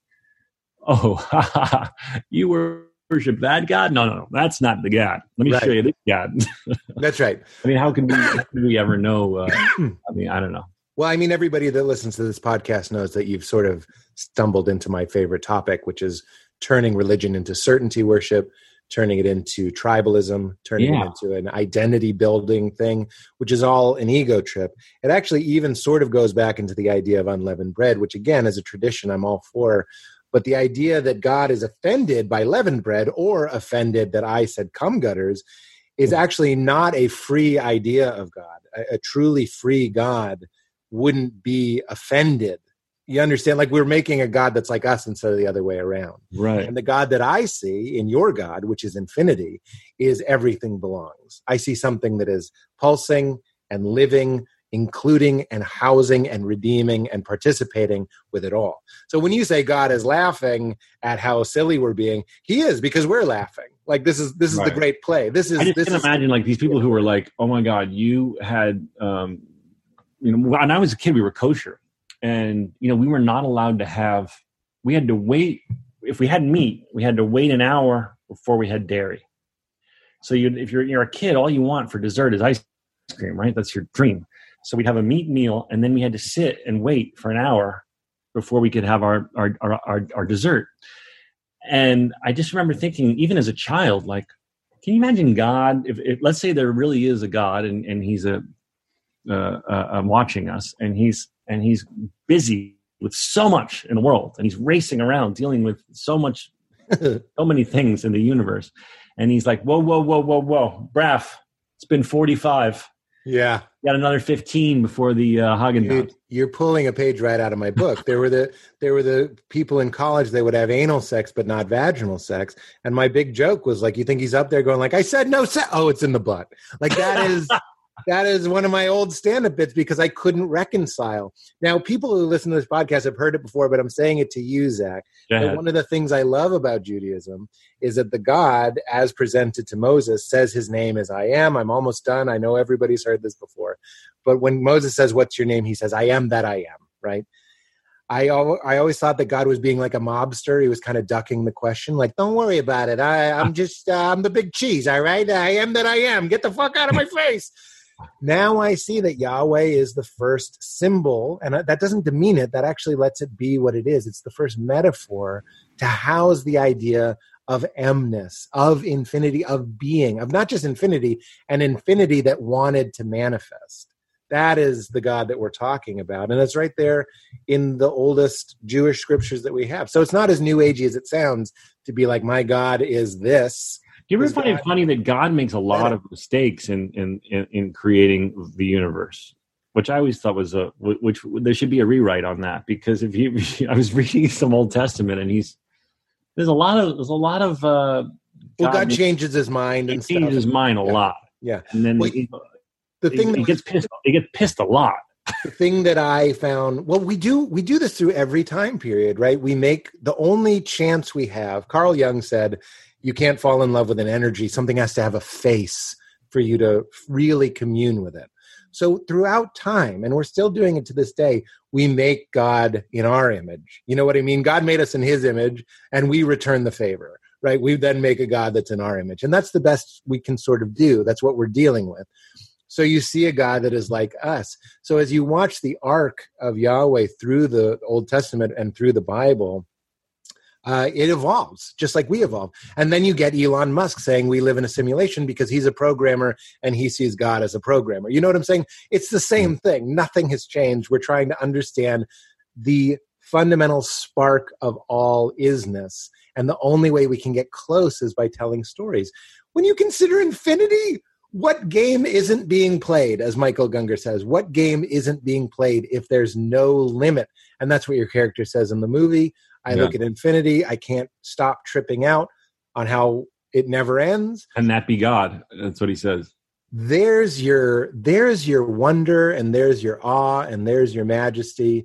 I don't give a fuck what you call it or who you're praying to.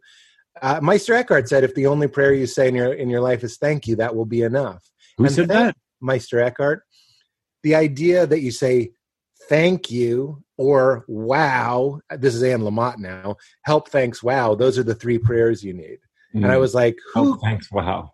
The ego cares what pew you sit in. And Richard Rohr, man, you got me on a tear, but he says the best place to hide from God is religion. The best place to hide from God is religion. Because as long as you go to church, no more questions. I'm a decent guy. I go to church. I'm here. Covered. Lay on your back in a field, maybe take some mushrooms. I don't know. Look up at infinity and deal with that, man. That's church. Right. Amen. Right? I want to go to your church. I want to go to your church. We're in it, baby. We have a sauna to go to in your room up there. Well, there's a lot of weird naked sauna stuff. It sounds good. When this pandemic is over, can I come and sit in your sauna? And I want to wear those sneakers right there I see. And my baby has been putting those sneakers on and walking around. It's the cutest thing you've ever seen. Oh, they're mine once this pandemic's over. I want to come over. It might be a little tight for two men in there. I don't know. I feel like you could make, I'm not going to say reclaimed wood, Zach, but I feel like there's room in that house for a sauna. I bet you could make there probably is. Well, let's that's our God stuff. I think we did a good job. Yeah, we got it up. We usually ask this. This is ending up being a quick episode because you're so good. There's two things I want to ask you about. You could use the frame of the quarantine, but how are you dealing with anxiety? I mentioned that you were someone who sort of broke through the artificial ceiling and helped it become part of the conversation. I'm grateful to you for that. I'm noticing during this pandemic that I still have a lot of like weird low-level dread and self-doubt that I usually mask by living life. And it's manageable, but I'm wondering what's your experience like as someone who's dealt with that? I exercise. That endorphins help my sanity. And also meditate. When I meditate every morning for 20 minutes, I noticeably feel better throughout the day. Yeah. So, what flavor? I use the Headspace app. Not to give them a plug, but I guess I can give them a plug because it's very helpful to me. Yeah. There's a zillion apps, but that one's just the one I've gravitated towards. And I just think sitting, if I can give myself a recipe. I had a friend recently who had a breakdown, and I just gave him like this recipe of everything that's ever worked for me when I'm feeling way too anxious. And if you do all of those things, I feel like you can really bring it down. And for me, two of those big things are exercising, and whether it's cardio, of course, is to get the endorphins going, and meditating every morning. Yeah, you're in such good company. I've had people much older than you that deal with depression, and they're like, that's the only thing that you can't skip is go on that hike or get on the treadmill or whatever it is. I have a therapist who said the gym, you going to the gym will put me out of business. Or maybe he said it like that, or he said the gym will put me out of business. Meaning just like, he's like, I can only do so much. What you need to do is do it for yourself, which is like, stop drinking so much, stop smoking so much, stop eating fucking crap, work out, meditate. Like, it's like a recipe, you know? Yeah. Is that your vice? Was booze or weed kind of a crutch for you? Definitely. Not so weed just for fun, but I definitely have gone through periods in my life where I was drinking too much. And then just feeling the depression from that. And, it's like, makes sense when you stop because you're just chugging depression juice. That was one of the weird. I stopped drinking a couple of years ago, almost 3 years ago now. And I realized that I liked that. There was something really toxically masculine about getting drunk, feeling sad, feeling angry. And it's like I wanted to do that. Like my shadow wanted to do it. Some part of my psyche wanted to slip into the angry dad, become the monster. It was all internal, but I wanted to exercise it from the outside. I think there's a reason smarter people could tell you why it's called spirits, but it would almost kind of possess you with those negative things. But don't you think that hasn't your serotonin level gone up since you stopped drinking? Without a doubt. It's the greatest thing in the world. And I think if you're really out there and you're suffering, obviously go see a therapist and maybe get on meds if you're in a bad place. But one of the first things you can do is stop drinking and stop doing any drugs and exercise. I mean, that's something you can do. Because for me, it was like I would say to my shrink at the time, I drink a little now, but not like I was. And I would say like, oh my God, I haven't had booze in 2 weeks. I feel amazing. He's like, yeah, because it's a depressant and you're trying to combat depression by pounding depression juice. Right. And I think diet has a lot to do with it too. I was watching I think it's called Food Matters, and it really changed the way that I looked at food. And one of the doctors in there was like, of course you're depressed. Your body isn't getting what it needs. Being happy sort of takes energy is something that I've noticed. I was raw vegan for a while and I was never so happy. I was just I was high on wheatgrass. That's why so many of the things at the beginning of this podcast that I promote, I always say they're mood elevating. Oh, vegan. How long did you keep that up? I mean, that would be amazing. I totally believe you'd feel better, but that's like a full-time job. It's tricky. I was doing a TV show at the time. I was doing my talk show. And if somebody, my wonderful assistant, Paige Hines, who's been my assistant for a decade now, if she's going to Sun Cafe and getting my lunch, it was a lot easier than say now I'm not a raw vegan at all. There was a place, I think it's closed, in Manhattan called Pure Food and Wine on Park Avenue South, right? Yeah, it was great. And was it Park Avenue South or was it, it may have been Gramercy or something over there. Yeah. And it was amazing. And I ate there a few times and I was like, well, yeah, if this amazing restaurant makes your raw food, then they can make it taste like anything. Yeah. But when you were on the Scrub-a-Dubs, I mean, you could have had anybody bringing you anything. That was your time to be raw vegan. Yeah, I guess that. If I get one of those movies like Your Neighbor and I need to just get ripped, maybe I'll do that. Yeah, there you go. Although I was just talking to Kumail about it. I think all he eats is chicken. And he's he's so sweet and he's so smart. He's like, it's morally reprehensible. He's like, it's just not right. He just doesn't believe that eating meat is right, but he's like, it's all I do.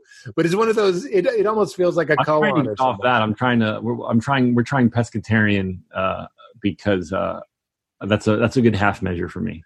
Yeah, no, I eat fish. There's no word for what I am. It's basically a weird guy who's taking every meal for what it is. Yeah. I definitely notice feeling better when I'm not eating meat. Yeah. But I never noticed the correlation between giving your cells what they need and your mental well-being. And that's one of the reasons why I'm eating cassava. That's one of the things, or making all these weird smoothies. It's not just to like fill up on the go. It's because my brain goes like, all right, we've taken care of all the basics. Now we can actually give them some serotonin. Right. Which is really helpful for me. Right. The other thing I was going to ask about was the hardest time you've laughed. Can you think of one? Hardest time I laughed. The first thing that comes to my brain is a very silly moment on Scrubs with Neil Flynn. Do you know Neil Flynn, by the way? I don't think so. Neil Flynn is played the janitor on Scrubs, and he's great. Yeah, very, very funny. This is what my brain vomited up first. Was we all riffed and improv, but he was the best. And we were doing this scene where his wife, he was my nemesis on the show, and his wife had made me Scrubs short shorts to wear to the hospital. And we were just doing the scene, riffing back and forth, and I had to get through it. And I said, look, I'm a doctor. I can't wear short shorts to work.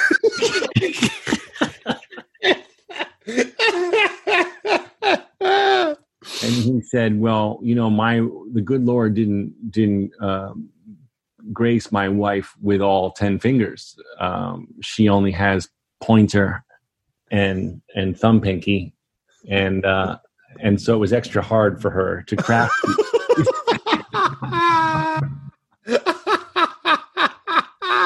He makes the only situation where you have to wear them, and he riffed it. I think he ripped it, and it was like basically like you are insulting a handicapped woman's gift to you if you do not rock these Scrubs short shorts in the hospital. Oh my God! And I just remember, of the 9 years I did on Scrubs, that was one of the hardest. I laughed just trying to get through that with him. That's amazing.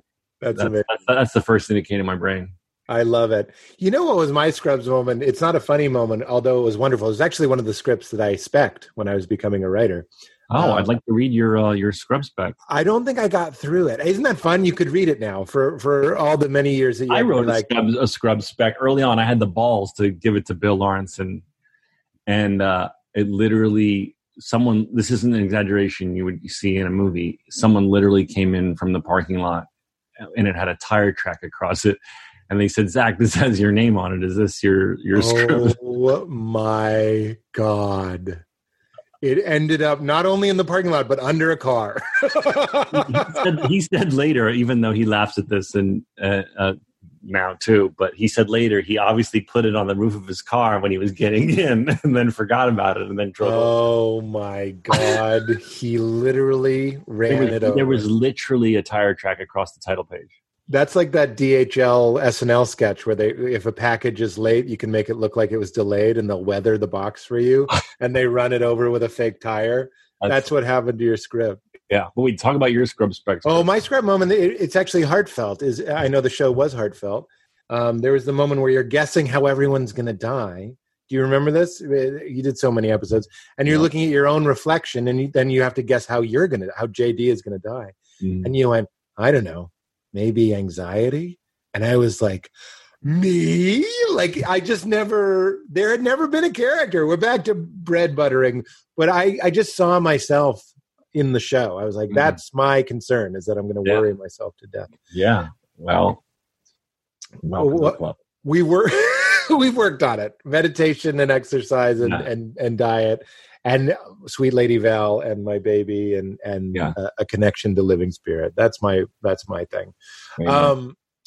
Because we have 15 more minutes-ish, 10 minutes maybe, I just don't want to waste this wonderful time. I'm enjoying talking to you so much. So let's do a couple more greatest lessons and we'll get out of here. How's that sound? Sure. Good. Yeah, whatever you want. Well, because we're on the topic, what's one of the greatest lessons you've learned about mental health or just happiness? One of the greatest lessons I've learned is that so much of what we are anxious and stressed about, we completely made up. Mm. Something happened, a set of facts, and then we spun a giant yarn around it and then accepted that giant yarn as the truth. And that ball of mayhem is what's causing our anxiety.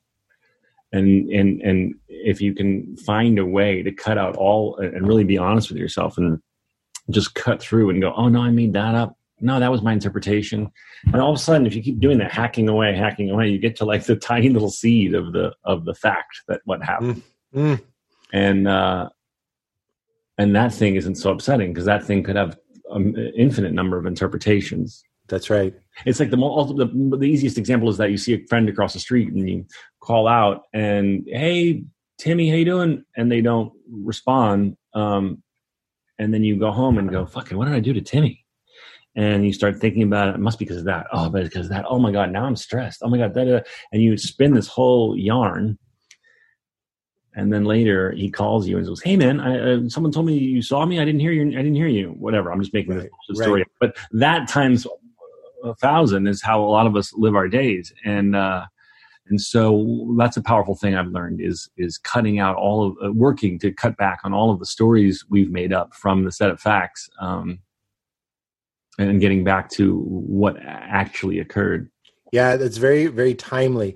You see a lot of balls of yarn meeting together and making bigger balls of yarn together. So it's not facts, it's speculation and it's fear that we're fueled by facts. I understand we're living in a scary time, but they can get carried away and they can meet together and make even bigger ones. And my great teacher, Eckhart Tolle, is like, just focus on, he's like, fear is a story of something that might happen. Just like what's happening right now. Let's take precautions, but don't believe your own hype. Don't believe your own stories, because it, like a lot of things can be waving at your friend Timmy and you just don't know. So you have to surrender to that. That's brilliant. I love that. Another thing that I think about a lot is the phrase, and I sort of meditated on when I'm having a problem, I'll sort of meditate on this phrase, which is, what are you pretending not to know?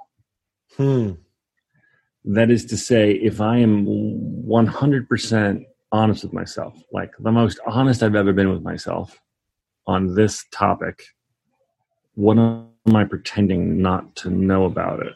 And really interesting things gurgle up. Wow, that's great. That's great. I feel like for men, for me, I'll just speak for myself as a man, but I feel like it's whatever.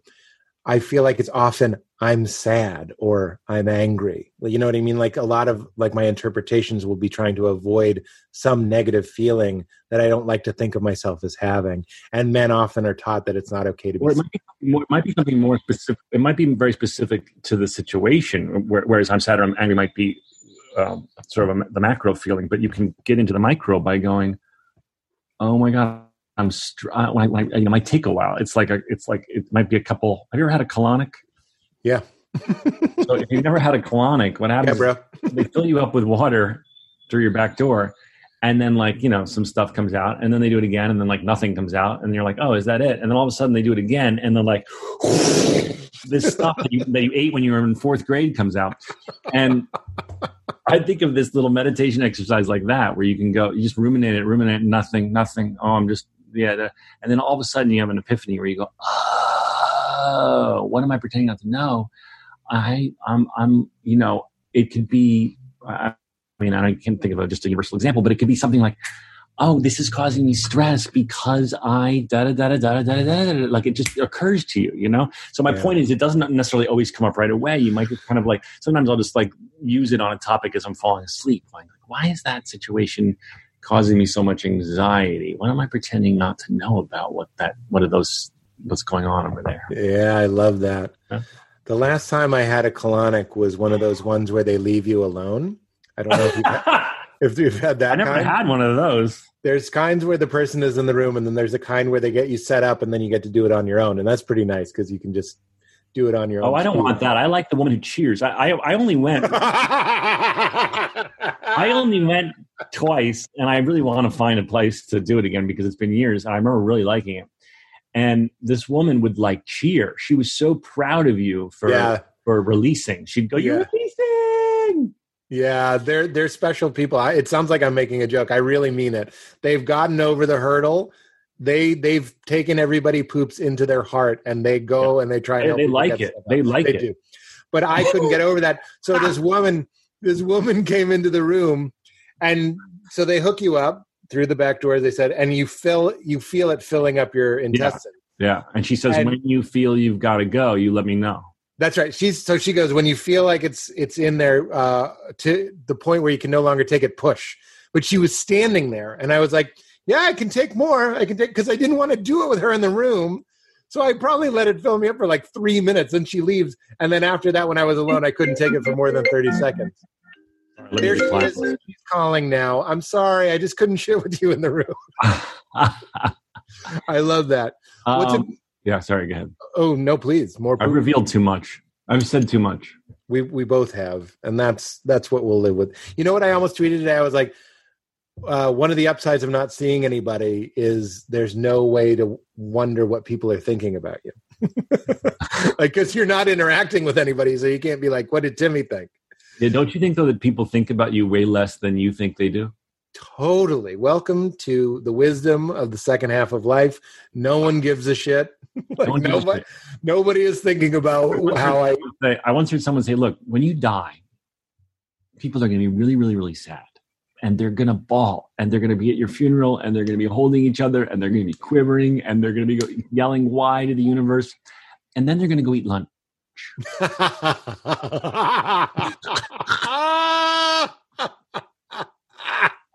Come on, let me get rid of this phone call. And then they're going to go eat lunch. Oh, my God. And then they're going to go eat lunch. And I just thought that was so funny because every time I've been to a funeral, no matter how close the person was to you, that's what happens. You are so distraught, and then you go have lox on a bagel. Yeah, I love that. That's wonderful perspective. I mentioned it on the last episode, but I was talking to Conan about how we watch time. It's not time lapse, but it's footage where they just put a camera in New York City in like 1908, and you just watch it. It's very meditative, and you go, everyone in this needs to get lunch. Everyone in this is worried about their relationships. They're worried about their job. They're worried about when they're going to die. And there's a beautiful release going, they're all gone. Not in the sad way, in the like, don't you see that's us too? Like, your shit is only as real as you make it. And if you can find some freedom that you are the guy in the bowler hat. It's not a bowler hat, it's an iPhone. But you are the guy walking by the frame that in 200 years they're going to go, oh, I think that Zach Braff from that show Scrubs, he's been gone for 2 centuries. You know what I mean? I wrote a play that I'd love for you to read called All New People. And that's what Ray Romano said to me. What?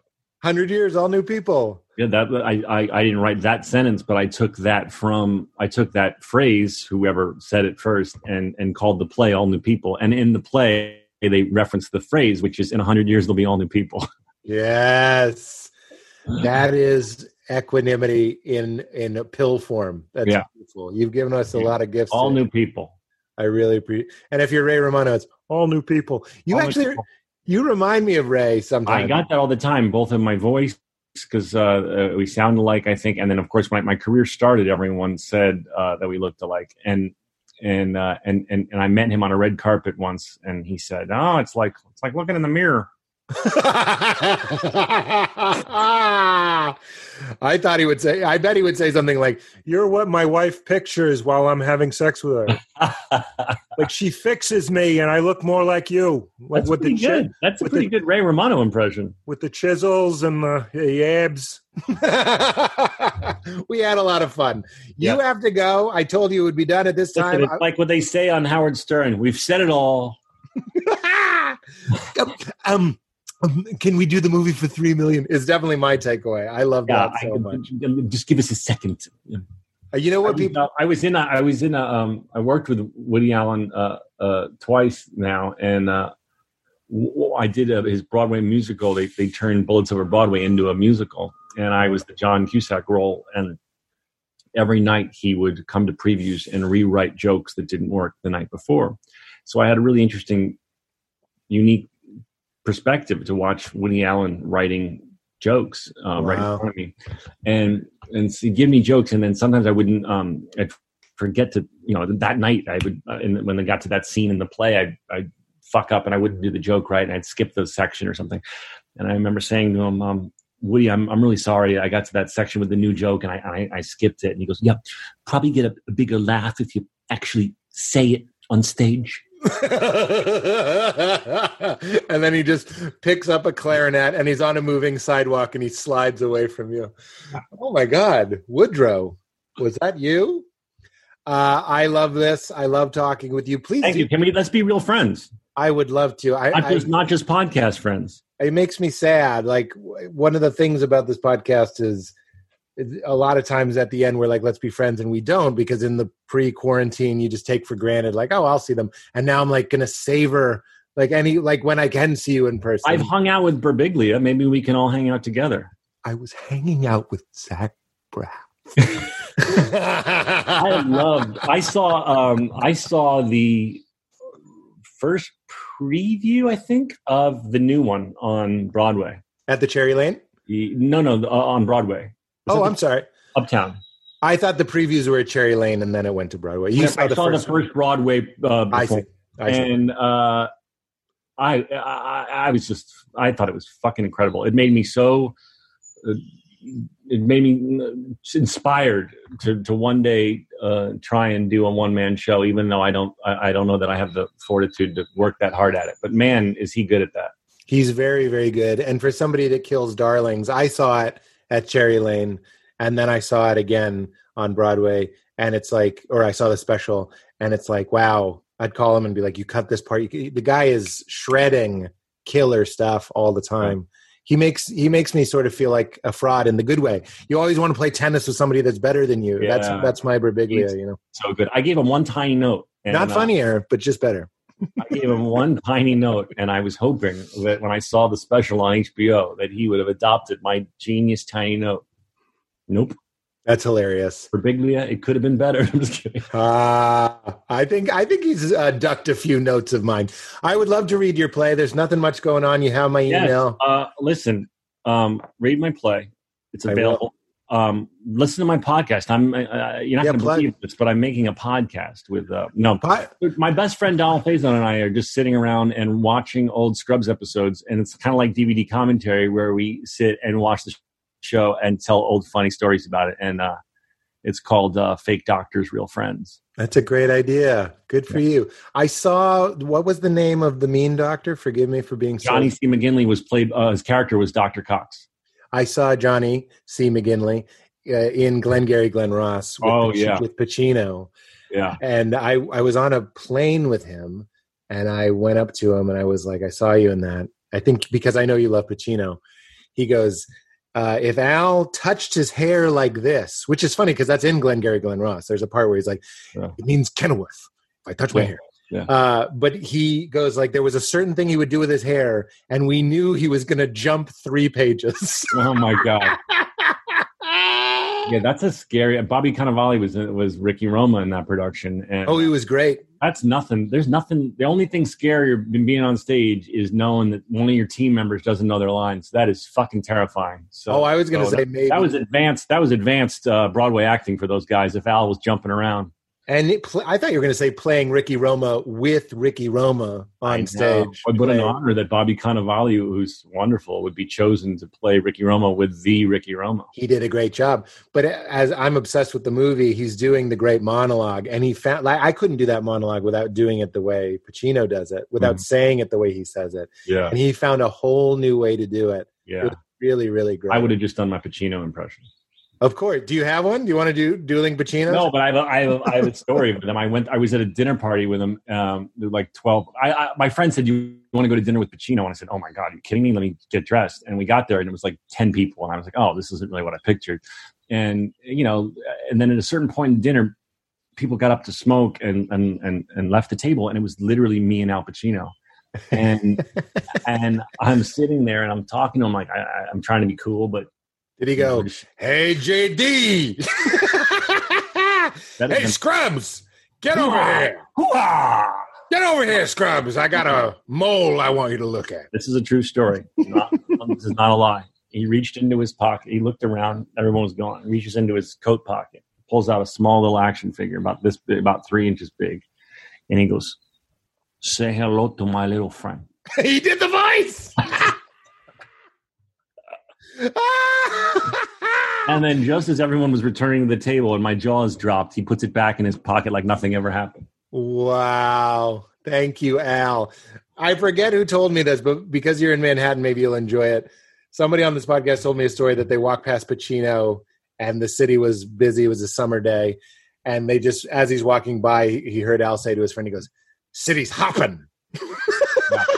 The city is hopping. Yeah. I was like, that is the perfect thing to overhear Al Pacino say. Yeah. Well, this has been nice. We've said it all.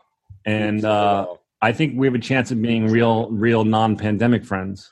Let's do it. I want to do it. I was so touched that we got in touch over Twitter, touched, and I think I made it clear I'm a big fan. Please stay healthy, stay safe. Would you tell everybody they're going to be okay? People like it. You're going to be okay. Oh, you sang it. Yeah, you're going to be okay. You're gonna be okay. And guess what? In 100 years, there'll be all new people. That's right, baby. All right. That's right. Would you say keep it crispy? It's how we end. That's how the guest says keep it crispy. Keep it. I feel like you're pranking me, but okay. Keep it crispy. Would you say it? Bye, buddy. Bye. Are we good, Tony? Yep, we are good. All right. I was going to ask him to say it as Woody Allen. I know he cut you off quickly there. But here we are. You can include this in the podcast. I was going to ask him to say it as Woody Allen. Here we are. Keep it crispy. By the way, scandal noted. We'll talk later. Bye, guys. I'm so crispy. My ice game make you haters wanna get me.